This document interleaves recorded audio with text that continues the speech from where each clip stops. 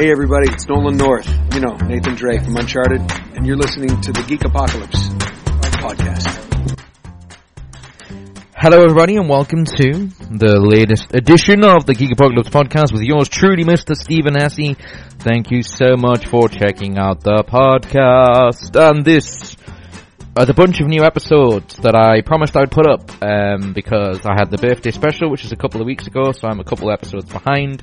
So, these episodes, as well as the solo one, which I'll get to, I'm super excited to give you guys because they're really, really awesome and really, really fun.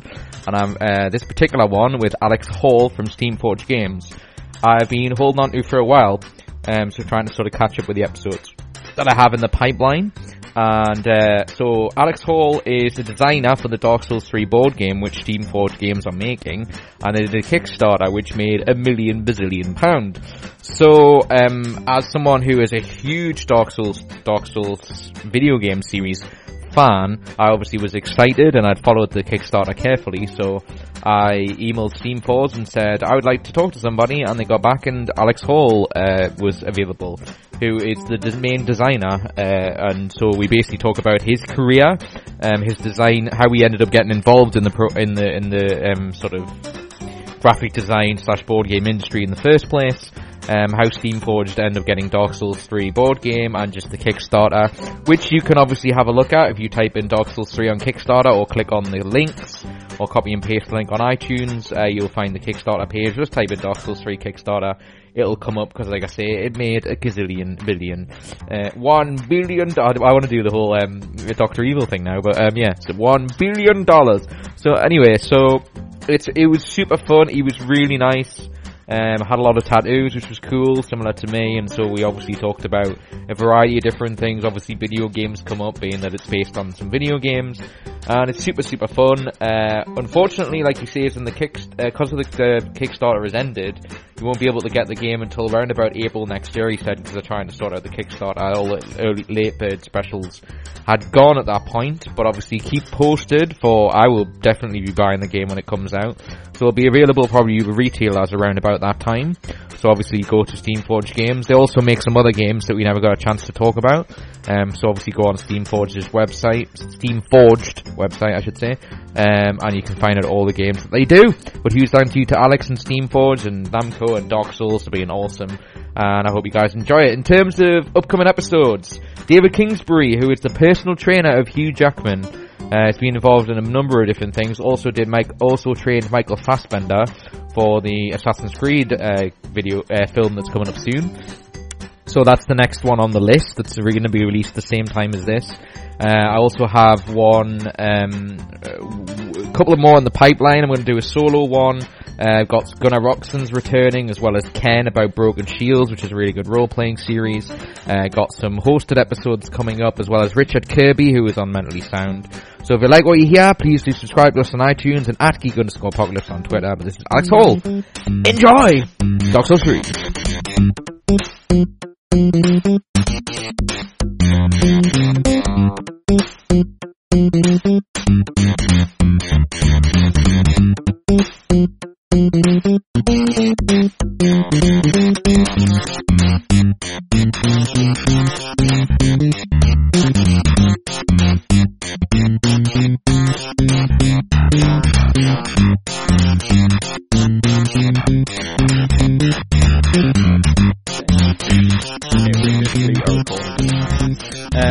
Okay, cool. I'll do the obvious joke is, which only me and Alex usually hear, is I'll do an official introduction just to get the ball rolling and then not use it.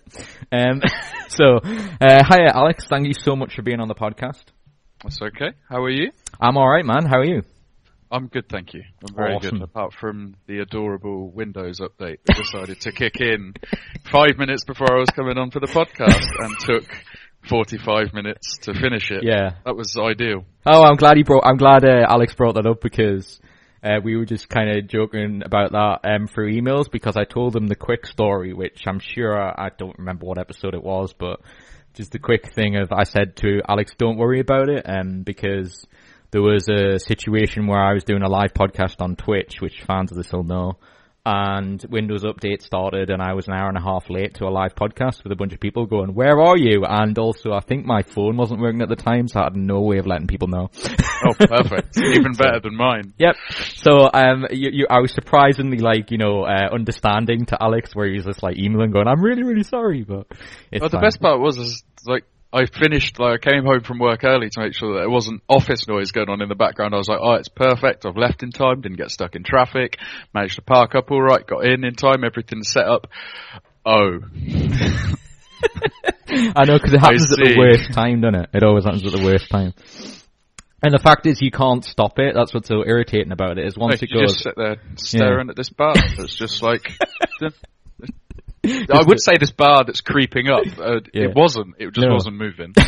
And also the fact that, it's the only time where you feel like you can't occupy yourself because you're just watching the percentage slowly go up and going, please go up, especially if it's something you desperately need to do, so. And there's no pattern to it, so you can't it's given me an estimated time, so I'll just go and do something else for that long. Because all of a sudden it goes from 15% to 55%, and you're like, oh, it's nearly done then if it's going like that. And then it doesn't move for another half an hour. Yeah, you made me really, really giggle, because Alex said to me in the email, which made me giggle, he put in brackets, it says it's gonna be a while, it wasn't wrong. Yeah, it actually said on the update, this will take a while. I was like, what? As if they even know, they're bothered to put that in the update, that it's telling you this is gonna take about 3 years. Do you not think it's a bit are you, again, this typical me that I'm going off tangent because I'm enjoying myself, but are you because obviously we had to talk about Dark Souls, because obviously Alex is from Steamforged Games, we should mention that for people, but it'll be an introduction and everything, but because obviously Dark Souls is a video game more predominantly, are you a video game fan at all? I am indeed. Yep. Because do you ever use Steam? Because I'm always thinking of the reason I'm bringing this up in comparison to what we're talking about is it's a bit like the Steam downloads that say this game will take 4 hours to download and it takes half a day. It's going to take 4 hours, and then obviously it has to go through and make sure that if you've got a slow hard drive that has to catch up afterwards, and it's okay, this is just going to take a day. It doesn't matter how fast the internet is. This is just going to take a day, isn't it? Exactly, yeah. And because it doesn't matter that's a really good point. It doesn't matter how fast your internet is. It's how good the connection is between you and the Steam server or whatever it downloads from. So it's never consistent. So yeah, and I've got the best broadband, and it's irrelevant when it comes to Steam. I don't have the best broadband. Well, I'm actually definitely don't. People who know because obviously we're doing this on Skype, because where actually are you recording this from? Stockport. Oh, right. Sunny, ? Stockport. I can't know for certain because he's in a very darkened room right now, but yeah, so I just wanted to say that for the benefit of because we have American people listening and stuff like that. So yeah, because we're on Skype, and I was just about to say, you said about a bad connection, but actually Skype's been very nicely behaved at the minute. Surprisingly well behaved, because this is after the lovely thing with Windows. I assume this was also going to go horribly wrong. Well, I've said it now. Well, we'll probably reach a point, because when you do anything longer than about 30 minutes on Skype, is usually you end up, one of us sounds robotic and we have to restart it. So sounds about right. I will. We'll monitor that. But anyway, so obviously, I was we touched on, to provide the context, which Alex knows this is. We've been partners for UK Games Expo, and people know that I'm a huge board game fan. I often, if I'm tweeting about anything, it's about me playing a board game I really like. And I'd heard, obviously, most people have, because I was just actually reading the Kickstarter while I was waiting for Alex to get online, about Dark Souls 3, the board game, which Steamforged Games were making. And obviously kept up with the Kickstarter and various other things, so I asked them to come on. And so how Alex got involved was, he's part of the design team who's working on Dark Souls. So I guess in a nutshell, I guess to kind of get the ball rolling in that sense is when did you first start getting involved in that project? So we first showed off the game at Salute, if I remember the timeline right. So we went to Salute and we took the initial demo, which was basically a demo version of the pitch that Matt and Rich, two directors of Steamforged, had come up with, and they'd then gone to Bandai Namco with. They liked the pitch, and then we got the go ahead with the game. And I started off, I'm involved in one of the other products that Steamforge make called Guild Ball. Yes. I played that an awful lot. Yeah. I got better than I should have done at it. Okay. And then came on board as one of what's called the Lawyers Guild, which are essentially the rules lawyers for the game. Yeah. So any discrepancies that come up in rules, Yeah. we sort those out. Then I got asked to be a pundit and got asked to demo Dark Souls at Salute. Yep. So me and a few other guys went down to their head office, got showed the demo and asked if we wanted to demo it. Okay. We all did. Went to Salute. Okay. Then after Salute, it launched on Kickstarter. Yep. I was then working on the customer support team throughout the month of the Kickstarter, because we had pretty much 24-hour coverage on there to answer questions and stuff that was going on, and basically keep up on all the updates that were coming out, because the stretch goals were getting reached at a ridiculous rate. I guess we'll get into. Yeah. And then when that closed, we also demoed it at the UK Games Expo. Yep. After that, I got a phone call from Rich Loxham asking if I fancied a trial at being on the design team for it. So we then went away for a week to a cottage in the middle of nowhere in England, and that was myself, a chap called Bryce Johnston, Jamie Perkins, DC, David Carl, Matt Hart and Rich Loxham. We all went away for a week. Nice. Basically, this was just after the Kickstarter finished, and hashed out the rest of the core rules for the game. Yeah.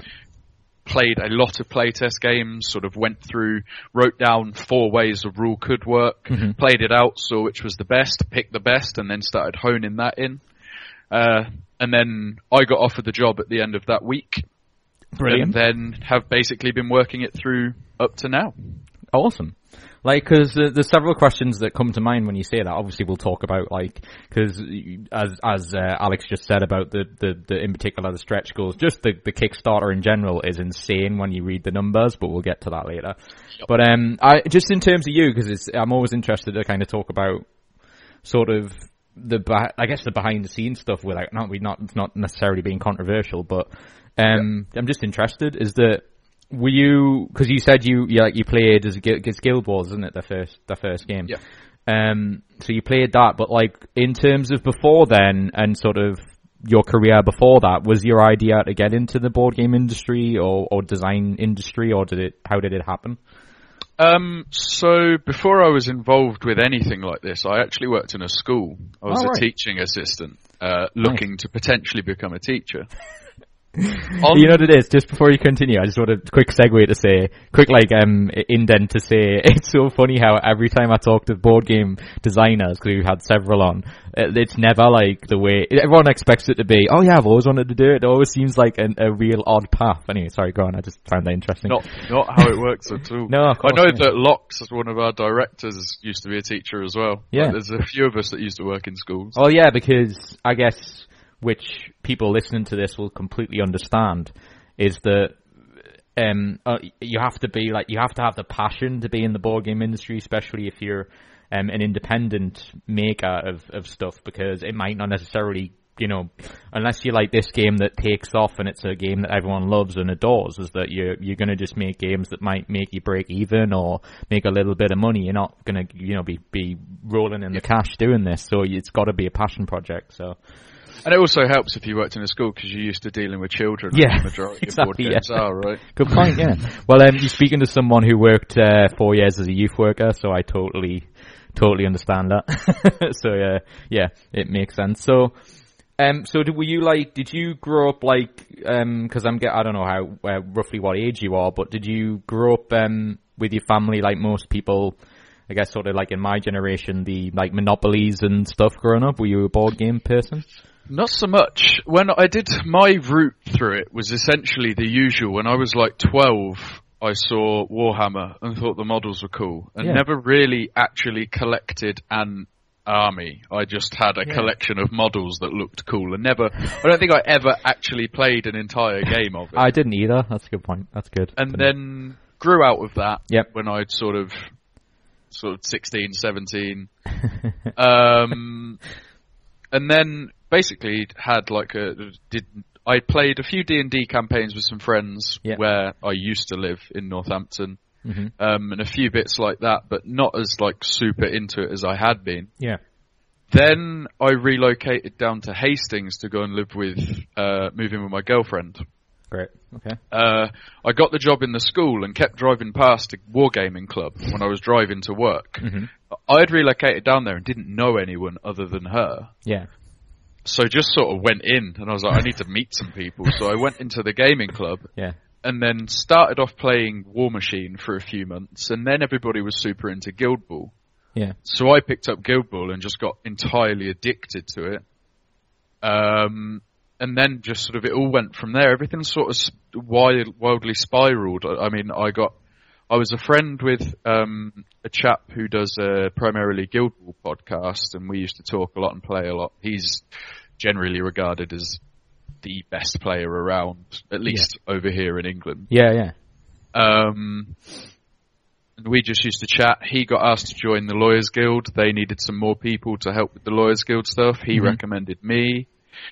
Then I got asked to be a pundit, and then it was just kind of like, it kept gradually stepping up until I eventually am the ultimate corporate shill, who is a pundit, lawyer, designer. Like I do everything to do with Steamforge. Like my entire life revolves around the company. It's just so weird how it went from just playing one of their games to where it is now, where I'm making one of their games. Yeah. It's insane. Which is pretty great. I mean, and it's funny. That's one of the reasons why I find it so fascinating asking people like yourself how it happens, because, like I say, if no one asked that question, a lot of people just think, oh, you just like walked in and add it thingied in a CV, and Bob's your uncle. You've got a job that you really wanted or you like doing, and never.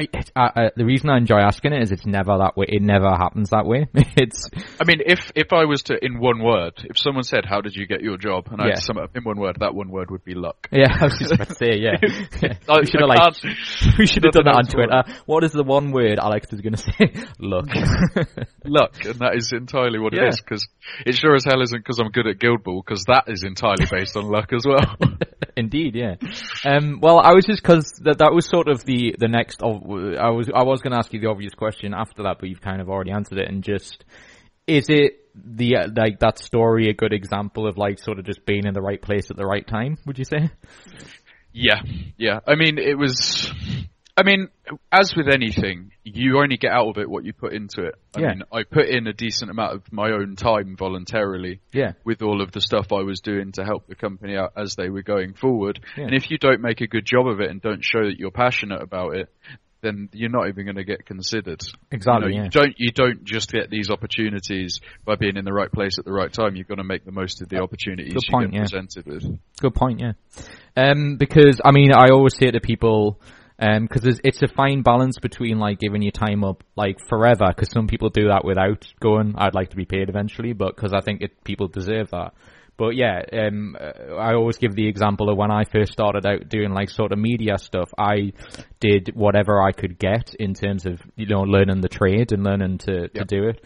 And I think some people need to be sort of humble to do that, because like, I was talking about this the other day, and I don't know whether you agree with this, is that my sort of concern is that we're the sort of the generation below me and further down is like kind of got this like entitlement aspect to themselves, where they don't really sort of feel the idea of, like you say, when you justified what you said about, trying and showing that you committed to something. Like it seems odd to me when I look at certain internet posts and you're just like, we want this, but we want it for no money. Or it's all crazy. I mean, ultimately, a lot of it boils down to how much sway you can get from the internet these days. Yeah. I mean, you look at how much popularity you can have by having like a really successful YouTube channel, and how much influence you can have with that. Yes. And then, I mean, I've never made YouTube content. I don't know how hard it is, and I'm not going to turn around and go, that must be the easiest job in the world. I'm aware, as with any job, it comes with a ridiculous amount of stress. Yes. But as a younger person, it's quite easy to look at that and just go, all they do is make videos and they're millionaires. This is wild. Exactly, yeah. Life must be this easy. Yeah, and having met the odd famous YouTuber, and just whenever, this is why I think, this is one of the reasons I think sort of interviewers like podcasts or hosts or something asking that question, just to reiterate to people that, as you said quite rightly, it's the commitment aspect. It's the, even somebody like, I don't know, like say Hannah Hart or Grace Helwig or something, who do blogs every day on YouTube. They may be only 4 or 5 minutes long, but it might take them 5 or 6 hours a day to put it together. And it's the pressure. Yeah. Like when I did the interview that I did for Game Insomnia, yes, that's the first time I've been in front of the camera. Yeah, it just got thrown at me, and I'm just like, this is like, I'm representing not only me but the company. I'm going to make a complete idiot of myself here. And if I do, like, that might be it. That's like, Alex, you're never allowed in front of a camera ever again. You're never allowed to do any media stuff or anything you do because you're an idiot. But when you have, I thought you handled it pretty well though. Well, when you have a loyal fan base, which I definitely don't, but when you do have that loyal fan base, you say one thing wrong, you do one thing wrong, and that just comes crashing down, and that is your entire livelihood just vanished. Yeah. I've seen that. I'm trying to remember I'll get off this at some point, but there was just a Twitcher who did that, where he said something wrong on something like controversial on his stream and lost like half his audience. It's just, you have to be so careful, like, when you don't have that sort of popularity, you say literally whatever you want, and once you've got a group of loyal followers, they will just disappear as soon as you say something that they disagree with. But anyway, like, I mean, the one benefit is, because we were talking about, just to go back to sort of board games, is that we were talking about I mentioned the passion aspect of it, which is what we're sort of talking about here. And we've had a fair amount of, I would say, independent, companies, which to an extent Steam Forge is. I guess this is going to ramp it up. This is going to ramp it up somewhat in terms of, because I should mention, just in case I forget to say this, is that because I've got the Kickstarter up if people are interested, but I encourage you to look at it because it's insane. But I watched it as it grew. So basically it asked for, I'm actually trying to remember what the price was originally. 50,000. Yeah, 50,000, and it went for £3,771,474. So a little bit more than just like a couple of percent more. Yeah. So what are you going to do with that extra pocket money? Yeah. I know that's not for you to ask, not for you to answer, but yeah, I guess, can you, on the basis of that, just because it's fun to ask, because I have interviewed some Kickstarters that have went a bit crazy, not to that extent, but I guess just in a generalistic sense, like how, because obviously you said you were around since the Kickstarter started. It's just like, what was the reaction? It sounds silly to ask, but it's funny because Matt, one of the directors, Matt Hart, did a podcast recently, and I think he summed it up pretty perfectly when he said that it was just you're watching this number go up and up and up and up and up, and you're just like, it hits a point where it goes from being crazy to you just like, it doesn't, your brain doesn't, it's just not relevant it's anymore. Almost not you're just real, like, this is such a ridiculous amount. Yeah. It's kind of hit critical mass where it keeps going up, and I'm already too astounded at the amount it was that I can't compute the amount that it is now. Yeah, I can imagine.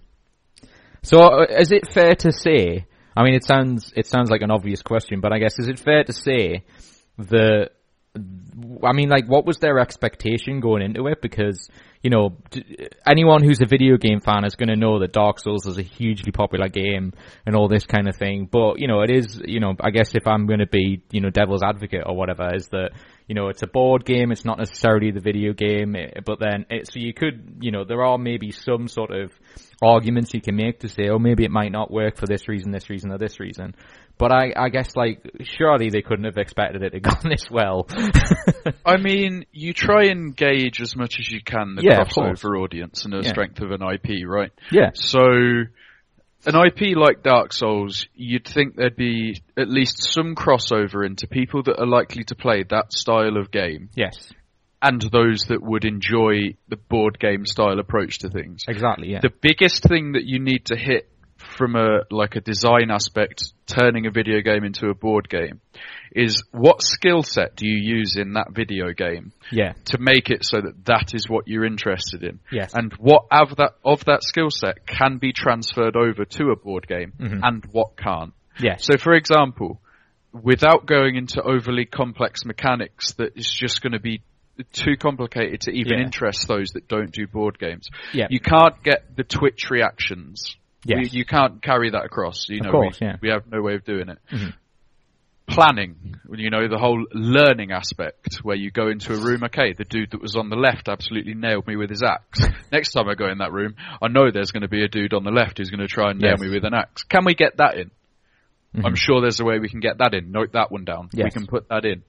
And you go through the hooks, and you try and find the hooks you can and the hooks you can't. Yep. Then you go through designing, and you get your core of your game based on the hooks that you know that you can use. Mm-hmm. Once you've got those in, you may revisit and go, well, this actually works quite well off this, so maybe we can now make this thing that we didn't think worked work. And that is how you go through. Mm-hmm. So the crossover audience definitely helps with that once you're actually doing a decent translation of the video game just into a board game, where you're just changing like the medium that it's presented in, but it's a similar thing. Uh-huh. And then you've kind of got your three subsections, which are people that play board games, mm-hmm. people that play Dark Souls, people that do both. Yes, which I'm definitely that. And I guess the fourth, people that do none. Yes. And I guess that's how you get your kind of the number you anticipate.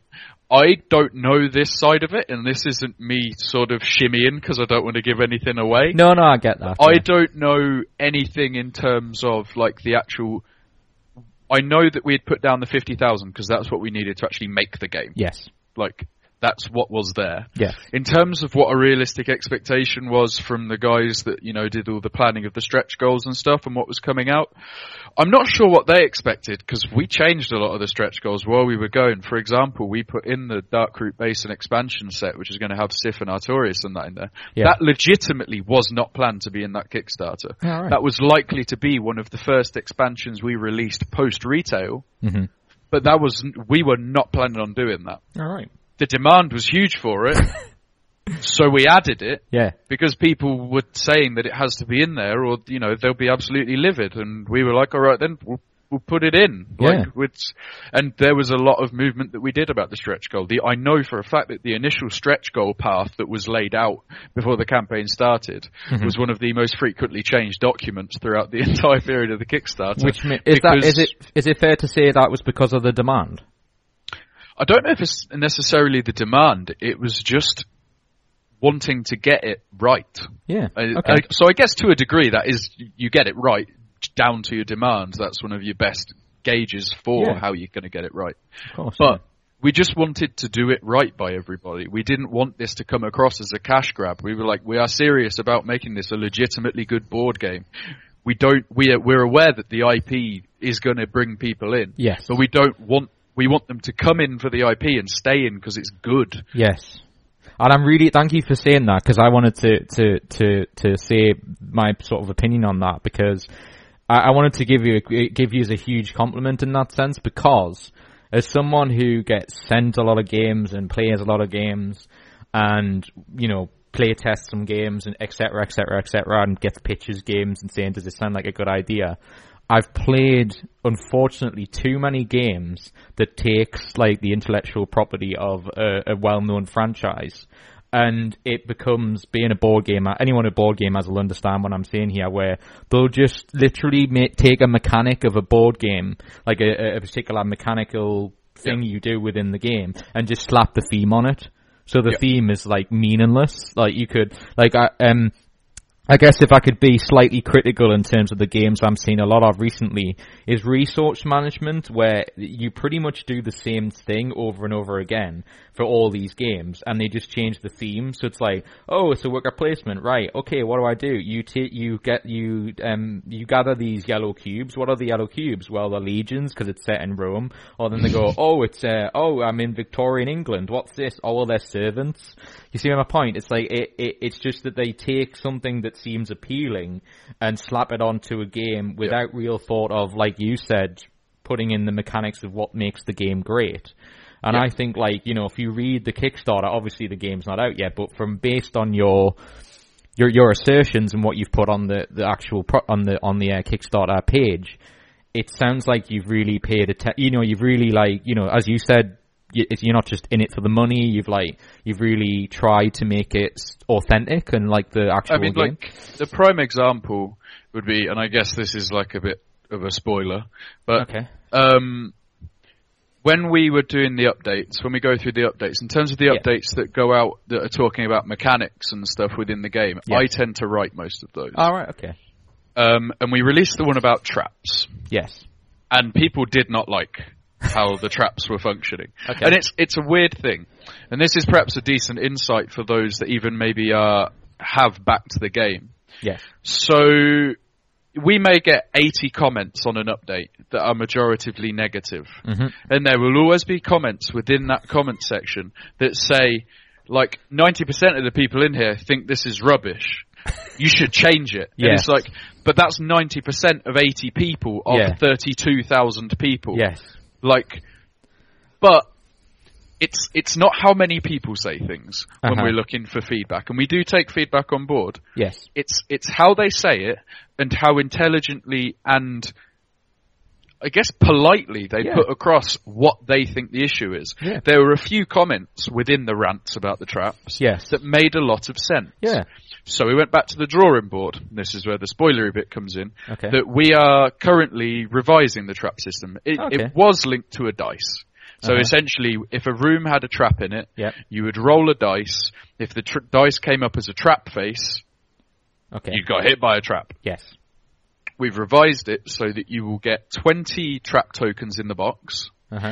When you enter a room and it says the room's trapped, you will take 5 of those trap tokens that will be face down and put those on the 5 nodes, which are known as basic nodes, because each tile has different types of nodes. You've got entry nodes, you've got spawn nodes, and the rest are just basic nodes. Yeah, I get you. On every tile, there will always be 5 basic nodes. It's always almost like we can do maths. And you will put those 5 tokens face down on those basic nodes. When you walk on the node, you flip it. And on the flip side, it will either be blank or it will be a trap. And I believe the current balance is 11 blanks and 9 traps. So you may walk in a room that has 3 traps in it and 2 not traps. You may walk in a room and all 5 are not traps. And obviously this isn't every tile, because some tiles, the encounter card will not be trapped and then there will be no traps there. I get you. And then once you've gone into that room, those trap tokens, once you leave that room, those trap tokens flip back face down. So if you remember where they are, you just don't walk on that node again. You won't get hit by the trap. Because traps, as it was, didn't stick to any of the hooks that I was talking about earlier. Hook number 1 you can apply to traps. Keep learning in there. There was no way to learn from traps previously. You rolled a dice, you got hit or you didn't. It's that simple. Almost too Whereas random, now, if you remember where it was, then you won't get hit by it. You know that you've got a limited space to move around. Yeah, because it's not going to change. The trap's not going to change where it is. Exactly, So that makes perfect sense. Yeah, okay. Because you reminded me, like, again, like, I think it's something like, you reminded me as you said that, like, I mean, obviously, if you played as many board games as I do, I'm obviously going to compare some stuff, but there's I think it's Zombicide or something, if you play certain missions, they have tokens on where, you don't know where, like, the keys are, and the keys get randomized, and that's a similar mechanic. I mean, it's funny to try and do things that are random in a game, avoiding dice without increasing setup time. Because I had a really interesting chat with DC where we basically, we'd just paused, we'd gone through and designed like 350 treasure cards for the game, all in a spreadsheet.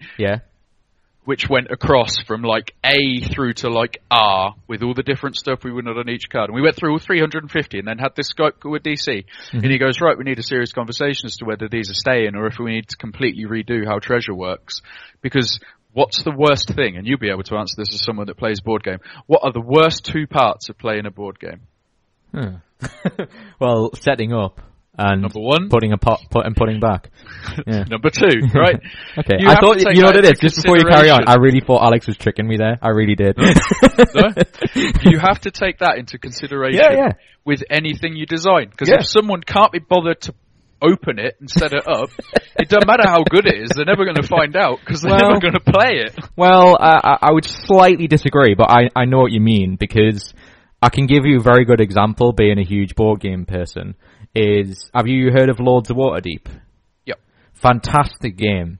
And I would recommend the app because it doesn't require you to set the game up.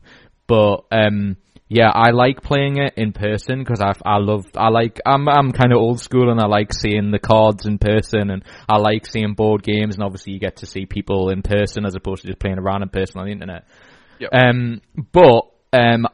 Every time we get someone gets Lords of Waterdeep out and the expansion, because I think it makes the game better, so we play with the expansion it had.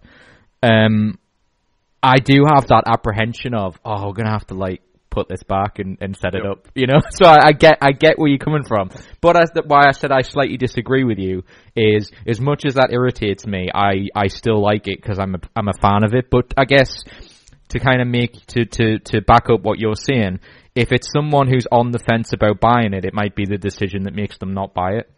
Like if they, you know, or something. As much as that, why even have it as a talking point if you can just avoid it by intelligent design? Yeah, exactly. Yeah, good point. I mean, like that's kind of where it is. It's like, yeah, that was the point you were making. Yeah, some people won't have an issue with it as long as it's good. I mean, ultimately the game has an obscene amount of miniatures, an awful lot of cards, and a decent amount of tokens. Yeah, it's not going to be the quickest game to set up in the world, but we want it to be the kind of game that you don't have to set up everything as you're going. Sorry. Up front, you set it up as you're going, exactly, so you don't need everything immediately. We're like, okay, we know we need these treasure cards, we know we need these grunt cards, we know we need these encounter cards, and we know we need to lay the tiles out. That's what we need for now. Yeah. And then as we enter the rooms, we can get the models that we need out, and then as we're flipping stuff over, we can, you know, get the extra stuff we need to be adding in at the time we need to be adding it in, rather than just pour everything out the box. Yeah. Okay, let's, you know, shuffle through this lot and find what we need. Well, that's what's annoying about in Lords of Waterdeep. It's like, based on the number of players, like they've got card numbers on, and you have to take out the certain cards and stuff, and I just get and certain building tiles, and it's like, and then you put them back in when you finish, and it's like it just can get a little annoying. But yeah, but other than that, it's a phenomenal game, and I mean, like, you know, when you say that, it almost reminds you of like, it's almost, which is what I have to say when I read that you were doing it that way, where it's like you sort of explore as you go, and as opposed to setting tiles down. It's not only, am I right in saying, because as a gamer I understand this from a enjoyment point of view, is that it's not just the setup time is easier, but it's the whole idea of it feels like you're exploring. Is that the reason you did it as well? So as we've gone through with the core design of the game, there's been some tweaks in terms of the way that you actually set up the game. Yeah, you can still do it. Essentially what we found was the bit that feels like exploration is actually when you find out what's in the room. Yeah. So the way that we've currently got the setup working is you leave your bonfire tile. When you are setting up your tiles initially, you can lay all of them out before you even go anywhere. Yeah. So that you can, basically that was done so you can plan ahead for the space you've got to work with. So you'll be like, right, we know that we're on a smaller table, so we're going to make this like a perfect rectangle. Yeah. Or we're on a gigantic table, so we can have this sprawling off all over the place. The bit that makes it feel like exploration is that when you first walk in a room and then find out what's in there. Yeah. So the way that we've got that is with the encounter deck, where as soon as you walk into a room, you will flip the top card of the encounter deck. That will tell you where everything spawns, and there will be nodes that correspond to those models, so you know where to put them. Yep. And that encounter card then, to keep it in theme with Dark Souls, will then attach to that tile. Yep. So then if you want to go back to the bonfire because you want to kill them again, because you want their souls, because you want some more loot, you can go back to the bonfire and bring them back. At that point, you're not exploring, you know what's in the room. Yep. But if you've only explored 2 tiles, there's still some exploration to go. Yeah. And that's kind of the way we want it. It's kind of a lot of the streamlining stuff as you go through playtest is trying to work out sort of, is laying down tiles as you go, is that the exploration? Because the tile is just a square piece of card. No, I get you. Yeah. Whereas the bit that makes it, the bit that you're kind of apprehensive about is like, what on earth is going to be in here? Is the card that tells you what's going to be in there. So that's the bit that is now done as you progressively go through, but you can lay all the tiles out beforehand to speed it up and get it so that you can, actually play, which is that makes sense. But people are limited on space. Yeah, I kind of meant that, and it's just in just a sense of So I get your point in that it's when you go into the room that it like sort of gets activated. But my point is, you get the point I was making was just you get certain games where the stuff's already laid out and the enemies already are, so you can kind of plan like what route you go and stuff like that. That's kind of what I meant. So we were kind of like half agreeing there. Just I guess I didn't phrase what I said properly, but yeah, I'm just an idiot. no, it was a little bit of everything. No, I just think, I don't think I explained it. I think you just took it a separate way than I meant. But your point was completely valid, because, you play stuff like Betrayal on the House on the Hill, or whatever it's called, where that is like a hexagon and you don't know what's in it until the tile gets flipped and stuff, which is, it's just a nice experience as opposed to, if you play like a scenarioed game where it's like, right, you got to go to this thing and you don't, and you already know what's in it because you put the enemies down, which is why it's much nicer that you open the door and you don't know, which, if we're going to compare it to Dark Souls, which I imagine, because I've got a few questions about that from the research aspect of it, is, Dark Souls, the beauty of it is to explore it and to see what you find. And so I guess applying that to the board game is probably what was the most important point, I would say. So in terms of yourself and other people who are involved in making the game, did you guys research by playing the game, or were you already a fan? I was always a huge fan. Okay. We've had a few members on staff that had kind of dabbled with it, got unbelievably infuriated, and then given up. Yes. Yeah, it all divides of the members opinion, on the team had at least tried it. Yes. But obviously not all necessarily stuck with it. Yes. I have far longer than I'd like to admit put into Dark Souls games. Don't worry, I'm prepared to tell if you are. Oh God. I'll because I'm the host, I'll be kind enough to say, to make you feel better, I'll say, I played Dark Souls 1 with a friend of mine, because I was actually trying to think of this before we came on, was Dark Souls the original an Xbox exclusive? Don't believe so, no. Okay, well I don't remember playing Dark Souls before Dark Souls 2, and so I played it the wrong way around. I played Dark Souls 2 first. That's what I meant. So I was just unsure as to why I never picked up Dark Souls 1 before then. But anyway, I then played it at a friend. So I played the second one first.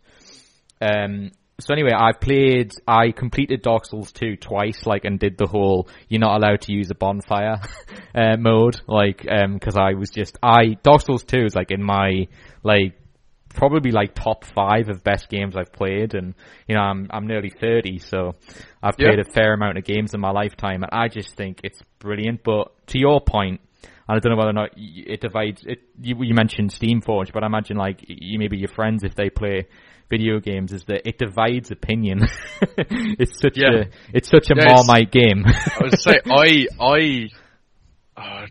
do I dare say? So I probably put at least 250 hours into Dark Souls 1. Yeah, I'm about that for the second one. And that's just Dark Souls 1.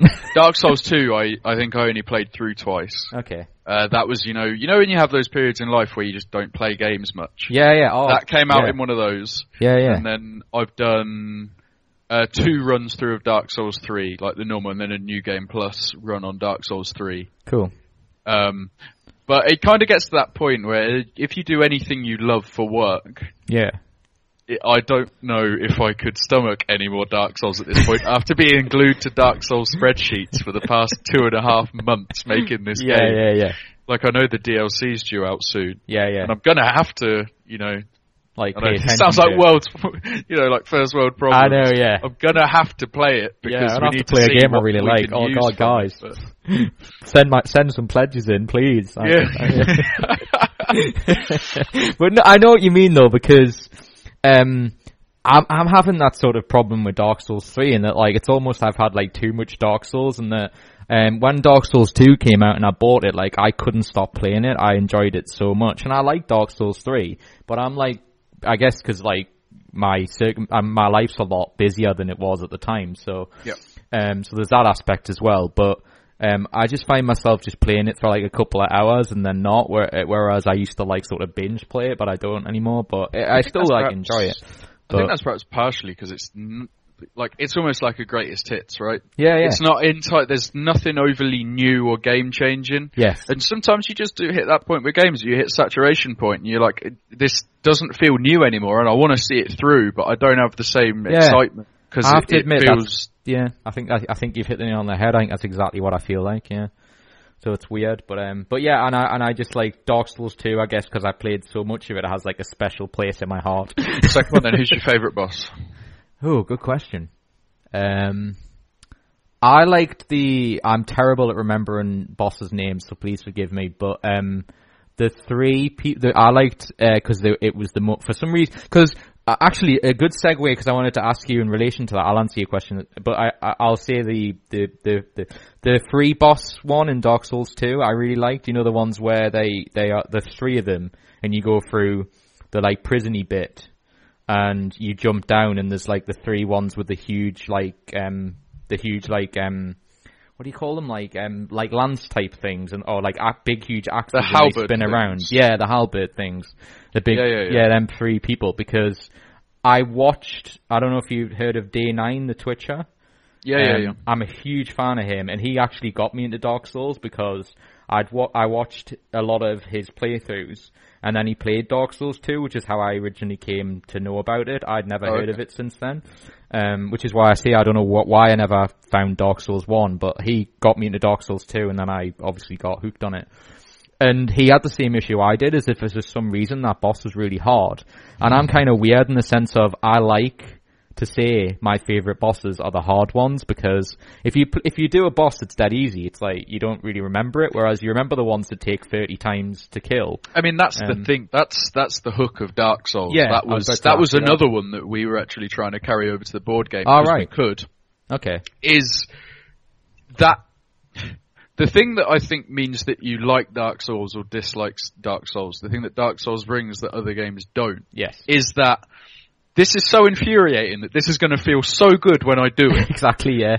If you don't have that part of you that feels really good when you do something that's really hard, then you'll only ever get annoyed by it because you don't have the part in you to get the satisfaction when you've done it. Whereas if you do have that bit, then you're going to enjoy it. And that was something we tried to carry into the board game as we were going through. But yeah, I think that's very much one of the hooks, is like, I guess you're a bit masochistic to a degree. It's like, this really hurts and I'm going to end up punching someone in a minute. But this is going to feel good when I kill this stupid thing. But it's like... But in fairness, I would say I get your point completely, because I wanted to ask you about the bosses in a second. But the quick thing I'd add to that is it's a bit like I've been replaying, because you said about not playing games for a bit. I'm the opposite at the minute. I'm playing a lot of games again, but I had a few months where I didn't play hardly anything, and I just really got into and replaying some games as well. And I'm replaying the Mass Effect series, and it's a similar feeling in the, you know, because board games, to kind of compare the two, a lot of these games can become repetitive, and I often joke about Mass Effect 1, where you go to a mission where you may go on like the moon or a random planet, and it's the same headquarters with the same layout, and yet the mission is different. But I always joke to people, I just didn't care, because the story is unbelievable, and I'm emotionally invested in it. And I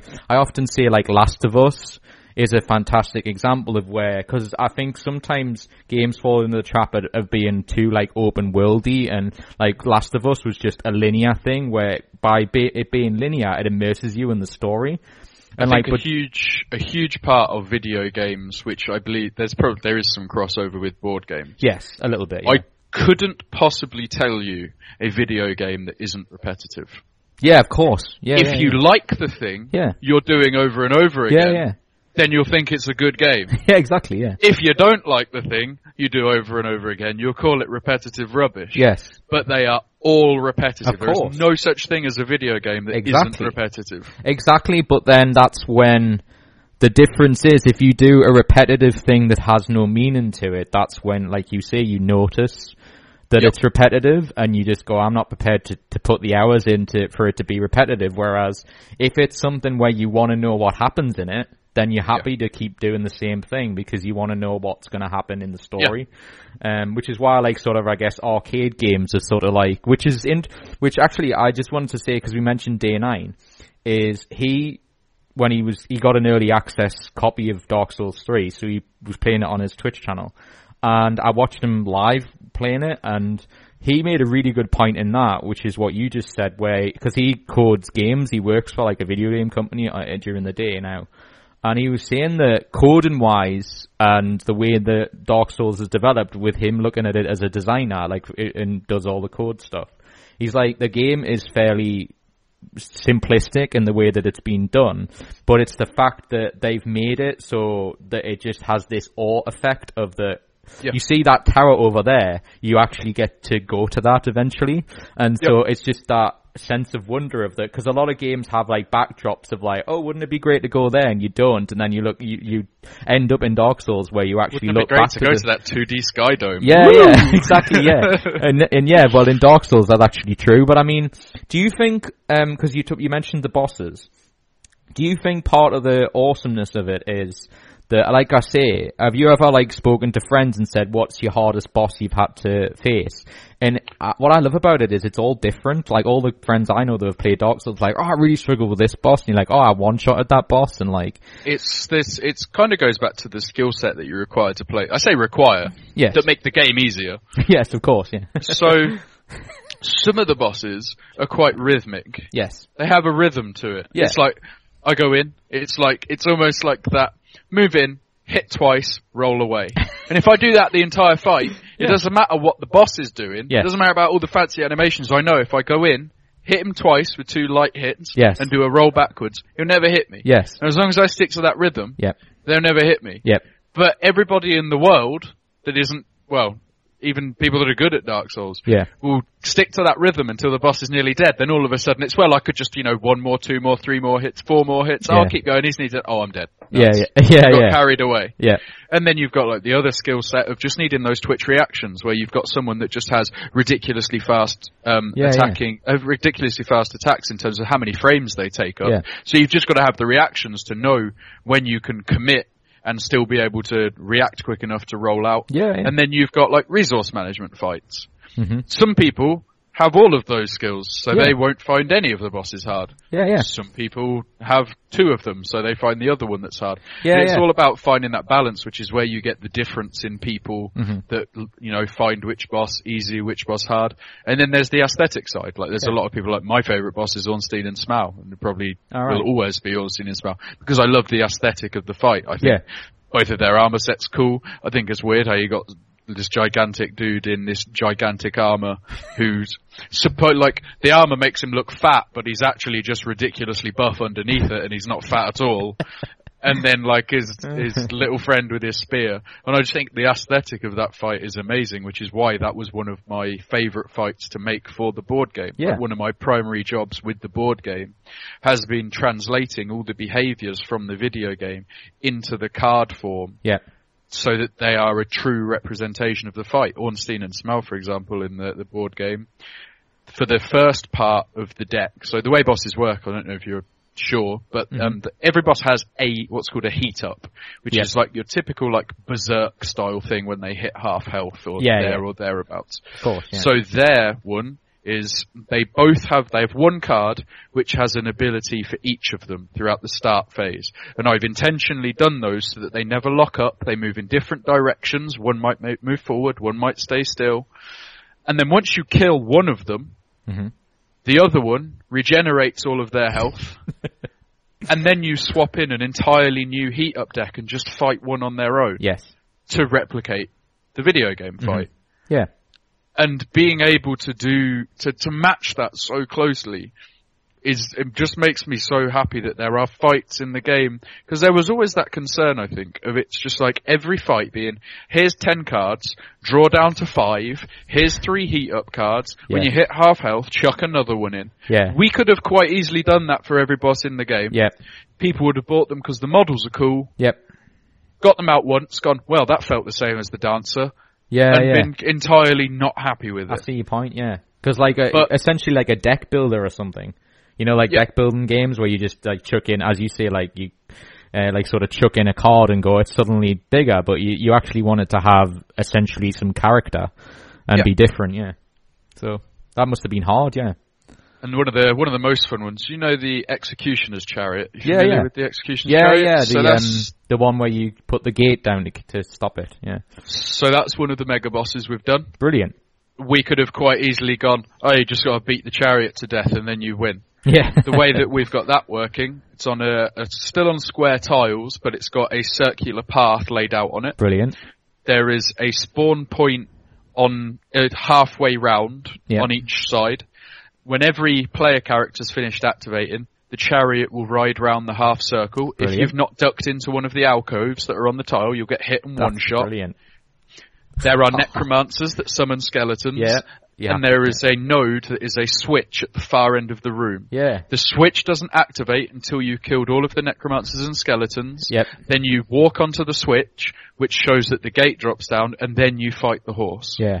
Brilliant. We could have so easily done, just run up to the chariot and hit it. Yeah. When you killed it, congratulations, you've won it. Yeah. We wanted all of the fights to feel like the video game fights. Fantastic. And again, that must be like not a pain to do because you want to do it, but as you say, you could easily go for the easier option and go, like you say, because it's nice to hear someone, like you care about it because, you could easily have been, especially with the amount of money you got for the Kickstarter, go, that'll do. We can't like do everything.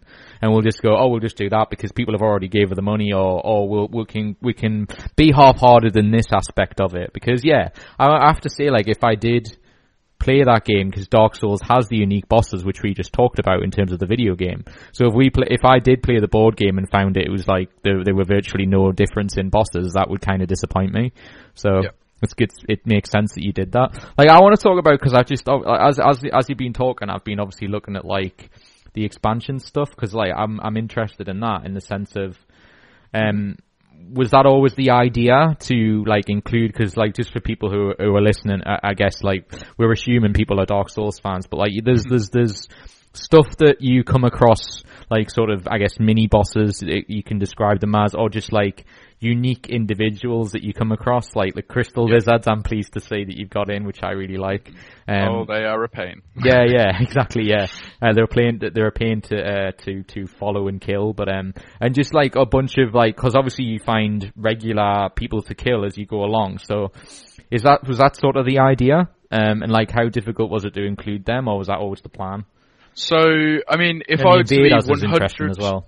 Like, if I was supposed to be like 100% transparent with everything, I'd say currently the most lacking department of the board game, which, I mean, we're hoping to do something about post-retail, is possibly the lack of variation in grunts. Okay. I mean, there's only so much we can do in terms of time to get all of the grunts we want in there. Mm-hmm. So we wanted to make the kind of, the more special, not quite mini bosses, but they do have character to them in terms of like the more fancy grunts, I guess we'll call. So, for example, mechanically, the crystal lizards, as you highlighted them as one that you were really happy was in there. Mm-hmm. The way they work is they obviously don't attack you. Yep. And they run away from you. Yes. But when they are within one node of another grunt, you can't attack them. Okay. So you have to clear the room before you kill them. Ah, right, yeah. But you don't want to get too overcommitted on chasing after them. Because if you get overcommitted chasing after them, then you're never going to kill anything. So you've got this balance of like... I was laughing there because you just brought me back to playing the game where like you chase after them and like you're getting like arrows thrown at you or something and you're just like, I really want that lizard. Yep, just want his precious titanite. I'll come back to you later. No, stop shoving that sword in my back. So, are they like the game in that they drop like, so if you do kill them, do they drop treasures? So, the way that we currently have treasure working, each room, each encounter has a soul level difficulty. Okay. Those are soul level 1, soul level 2, soul level 3. Yes. Makes sense.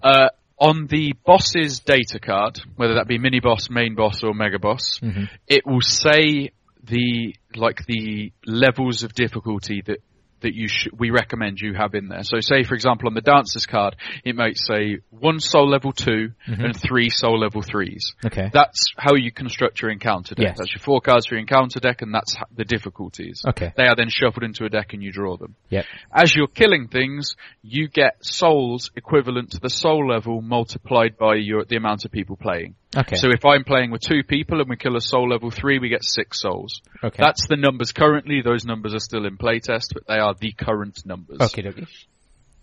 As you're going through, you will obviously get these souls. You can then go back to the bonfire tile where there is a blacksmith and a firekeeper. Mm-hmm. From the firekeeper, you can buy treasure flips. Currently, it's 2 souls per treasure flip. Okay. And you will flip over. So there aren't direct drops from anything other than bosses and mimics. Okay. You will get your treasure flips. Mm-hmm. And each piece of equipment has required stats on it. Yes. So you won't be able to use a Fume Ultra Greatsword unless you have really high strength. Mm-hmm. You flip a Fume Ultra Greatsword super early, all of a sudden you found that the warrior in your group wants to go to the firekeeper and start putting souls into leveling up so he can use it. Yep. Your souls are a shared resource as a party. Mm-hmm. When you kill something, it goes into a cache. You share them. All right. You need to decide what is best. The way that we've managed to prevent you just being able to snowball one person is, you each only have your limited amount of stamina and health. Yes. When one person dies, if that one person was your ridiculously strong guy you've pumped all your souls into, you're done. Like, there's no point in carrying on. Okay. You're not going to be able to do it. You've got to try and balance your party across. And you can hold on to items and be like, right, we'll hold on to that one for later because we'll use that later, but we're not going to pour everything into you just yet. So in terms of like, in reference to that, because obviously Dark Souls, for those that haven't played, is the whole idea. It's like, I'll give the quick version in case someone hasn't played any Dark Souls. This is the basic premise is, in terms of like the video game, is that you start off as a character. You can pick a number of different characters which are in the board game version. And you get bonfires, which you can kind of use as teleporters, and also it like sort of replenishes your health and also the enemies around. And, you basically, as we were touching on earlier, you get to go to a certain number of, you bump into bosses and random creatures and stuff like that. So that's just the brief version. I mean, like, you don't necessarily need to know the plot because the plot's like not a byproduct. I always say. Know the plot? I don't really quite understand the plot even to this day, but it's just like you're a dead person. You're a dead person and you're trying to get your soul back, basically. So I kind of just say to people, it's the arcade version of like Soul Calibur or something. It has that feel to it, and it's very arcadey. So because what I wanted to ask you about. You said about working with people and that was the thing I was going to ask you is because when you die in the video game is you have the option to be able like you go to the nearest bonfire, which I read in the Kickstarter as what happens in this. But then, are you able to go back and collect the soul? Like, do you drop anything when dying? Because obviously in the game, you die your souls and you get to go back. You drop your souls. Is this? You got to go back and get them. So you drop them on the node that you died. Yes. So the way we've got it working currently, one person when you're exploring and you're up against grunts. Yes. If one person dies, you all go back to the bonfire. Okay. The souls are dropped on the node which the person died on. Yes. When you're in a boss. When one person dies, they go back to the bonfire and everyone else can keep fighting the boss. Ah, alright, cool. When the last person dies in a boss fight, you drop the souls on the node that they were standing on. Okay. If you walk back onto the node that your souls are on, you pick them back up. If you die before you get there, you lose them all. Just like in the video. Yeah, that's what I wanted to ask, because it just obviously makes sense, because it's such a huge component of the video games. Because you mentioned, because what might be confusing to people if they've not heard that there's a board game of this coming out, they've obviously might be listening to this because they're fans of the video game, is the aspect of cooperative, because obviously Dark Souls is a predominantly single player experience. Yep. So was that like, I'm interested in like that decision making process, like was that always the idea, and like was it kind of a strange thing to kind of go, we're going to make this a cooperative? Because I know it's like, it's optional, isn't it? You can play it also as a single player experience, I'm guessing. Yep. So like, just explain, like, I'm interested to just ask you about the cooperative aspect. Is that like something that you thought wouldn't work, or that was always the idea, or did you go, we want to give people that option? Like, what was the process? So it was very much a case of what makes board games fun. Yes. For most people, not all, but for most people, that is getting some friends around. Yes. If you're old enough, grabbing some alcohol and just having a laugh. Yeah. And you just sit down, you have a laugh, and you enjoy the company of people face to face. Yeah. That's what separates the experience of board games from video games. I agree. We wanted the option to be there for if people are just a fan of the game, to be able to play it themselves and then maybe say to their friends, you should come round because I just played through this and it's really good and I want to give it a go with you. Yeah. And it was always intentional that we wanted to be able to involve as many people as we possibly can within the limitations of the systems, of the nodes and tiles that we use. Makes sense. We were extremely fortunate in how the balancing for the game works out, because it wasn't necessarily an initial thought of ours, but you'd have assumed it's easier to kill something with 4 dudes than 1 dude, right? Yes. That sounds easier. Yeah, of course. But it naturally balances itself out because you have less immediate reaction when there's 4 of you. Mm-hmm. I activate my dude, then the boss or grunts will go, then the next person round goes with their dude. Yeah. I don't get to react until the enemy's gone 3 more times. Yeah, exactly. Whereas if I'm playing on my own, I get to react immediately to that. Yeah. But the trade-off is I have more resources to play with when I'm playing with 4 other people. Yeah. So it's that trade-off of being able to interact with immediacy to what the boss is doing and take advantage of any weak point that it like shows. Mm-hmm. And then the trade-off in the we can react as a group to things and we can try and set up these situations so that they're efficient for you. Yeah. But it will never be as efficient because I don't have 100% control over it, which is why they get more resources. Yeah. And I would love to claim that is a masterstroke in balancing. Yeah. It was a happy accident. Well, yeah, no.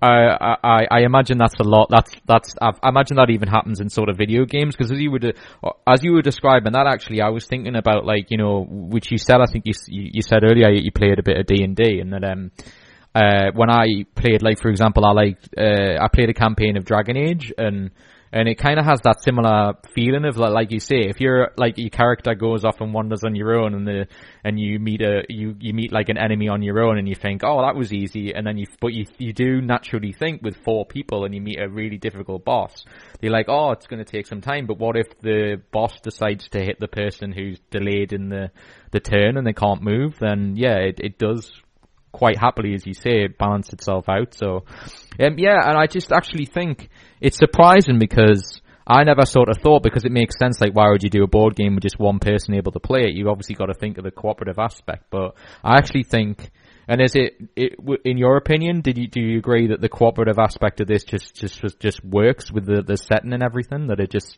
makes sense? I mean, I would say yes, potentially because of the genre of board game we chose. I mean, yeah. Dungeon crawlers are fun when you're playing with people. Yeah. Getting loot is always fun. Exactly, yeah. But the single player, we're super happy with how the single player functions. I mean, the fact that we managed to get these AI decks, so, like, I don't know if it was, like, clear, but it is 100% single player. You don't need, like, a DM to control these bosses. Of course, yeah. One of the other players can control the bosses. They're entirely controlled by the deck. Yeah, that's when what I I'm saying. demoed this at various conventions, it's one of the most fun games I've ever demoed, because I can be, like, a bit of a... Am I allowed to swear? Yes, you can, yeah. I can be a bit of an arsehole.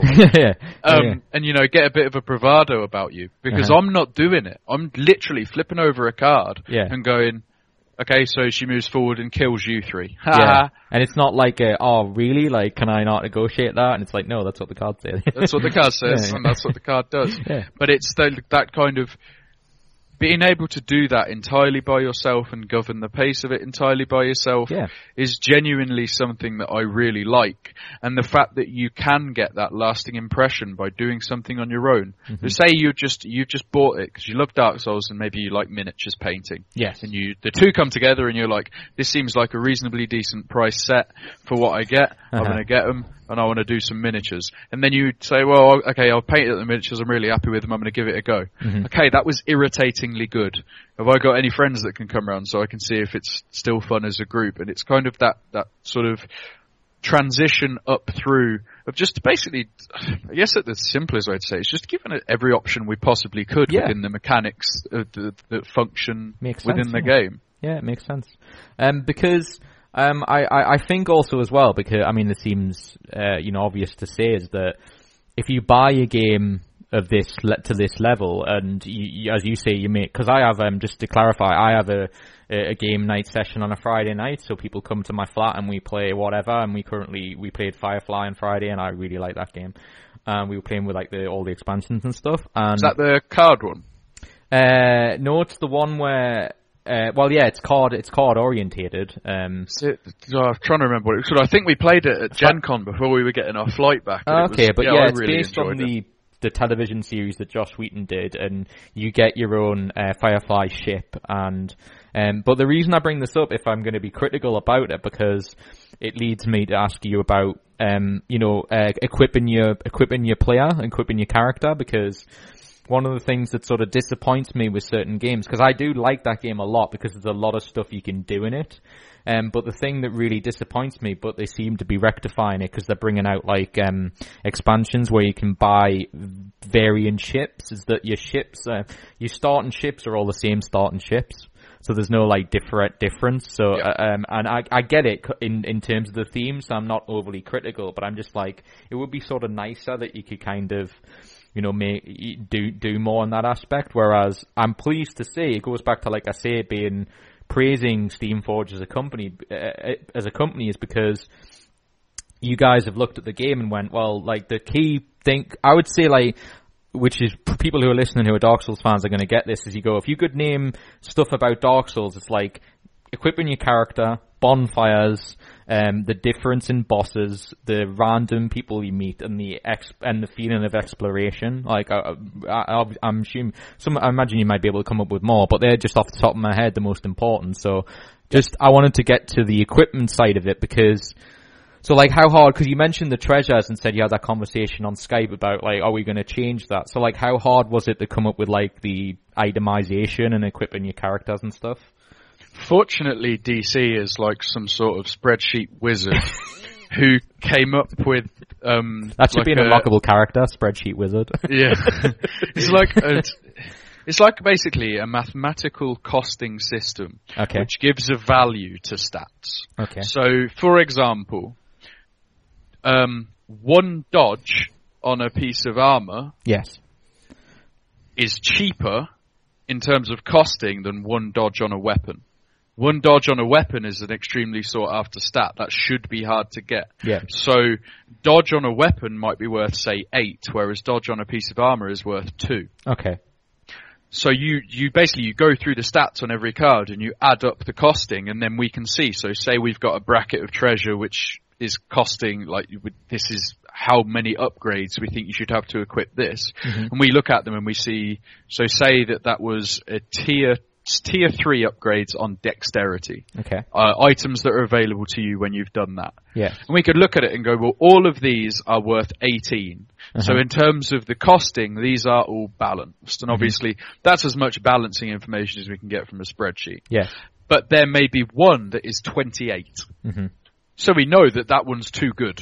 Yeah. Because we have the maths going down. So it started off at that. Okay. Just going through, hashing out how we wanted everything to look, going through all of the variables we've got, trying to work out things like how do we implement consumables? How do we implement rings so that it's not clunky? Mm-hmm. How do we implement it so it stays streamlined? Yeah.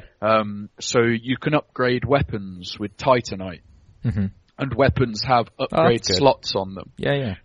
We've also got the different gems. So, for example, a heavy gem scales off your strength. And the way that we've simplified scaling is you have your tiered stats.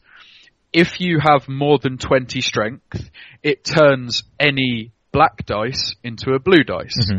If you have more than 30 strength, it turns any blue dice into an orange dice. Mm-hmm. So if you can use that to put it onto your weapon, or you could just go with Titanite, which is generally just +1 to whatever your damage roll is. Yeah, like the game. Yeah.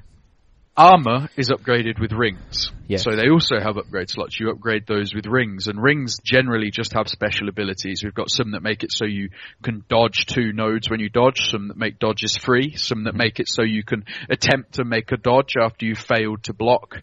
Things like this, to try and make it so that all the equipment feels unique. To try and make the characters feel unique, we've added in a system called once per spark abilities. The way that started was we were looking at how to keep them separate because we didn't ever want to make it so that classes were too gated from treasure. Yeah. Something that is super apparent in Dark Souls is how customizable it is, and generally, unless you're trying to min-max, how trivial your choice of your starting character is. Yeah, I get you. Yeah.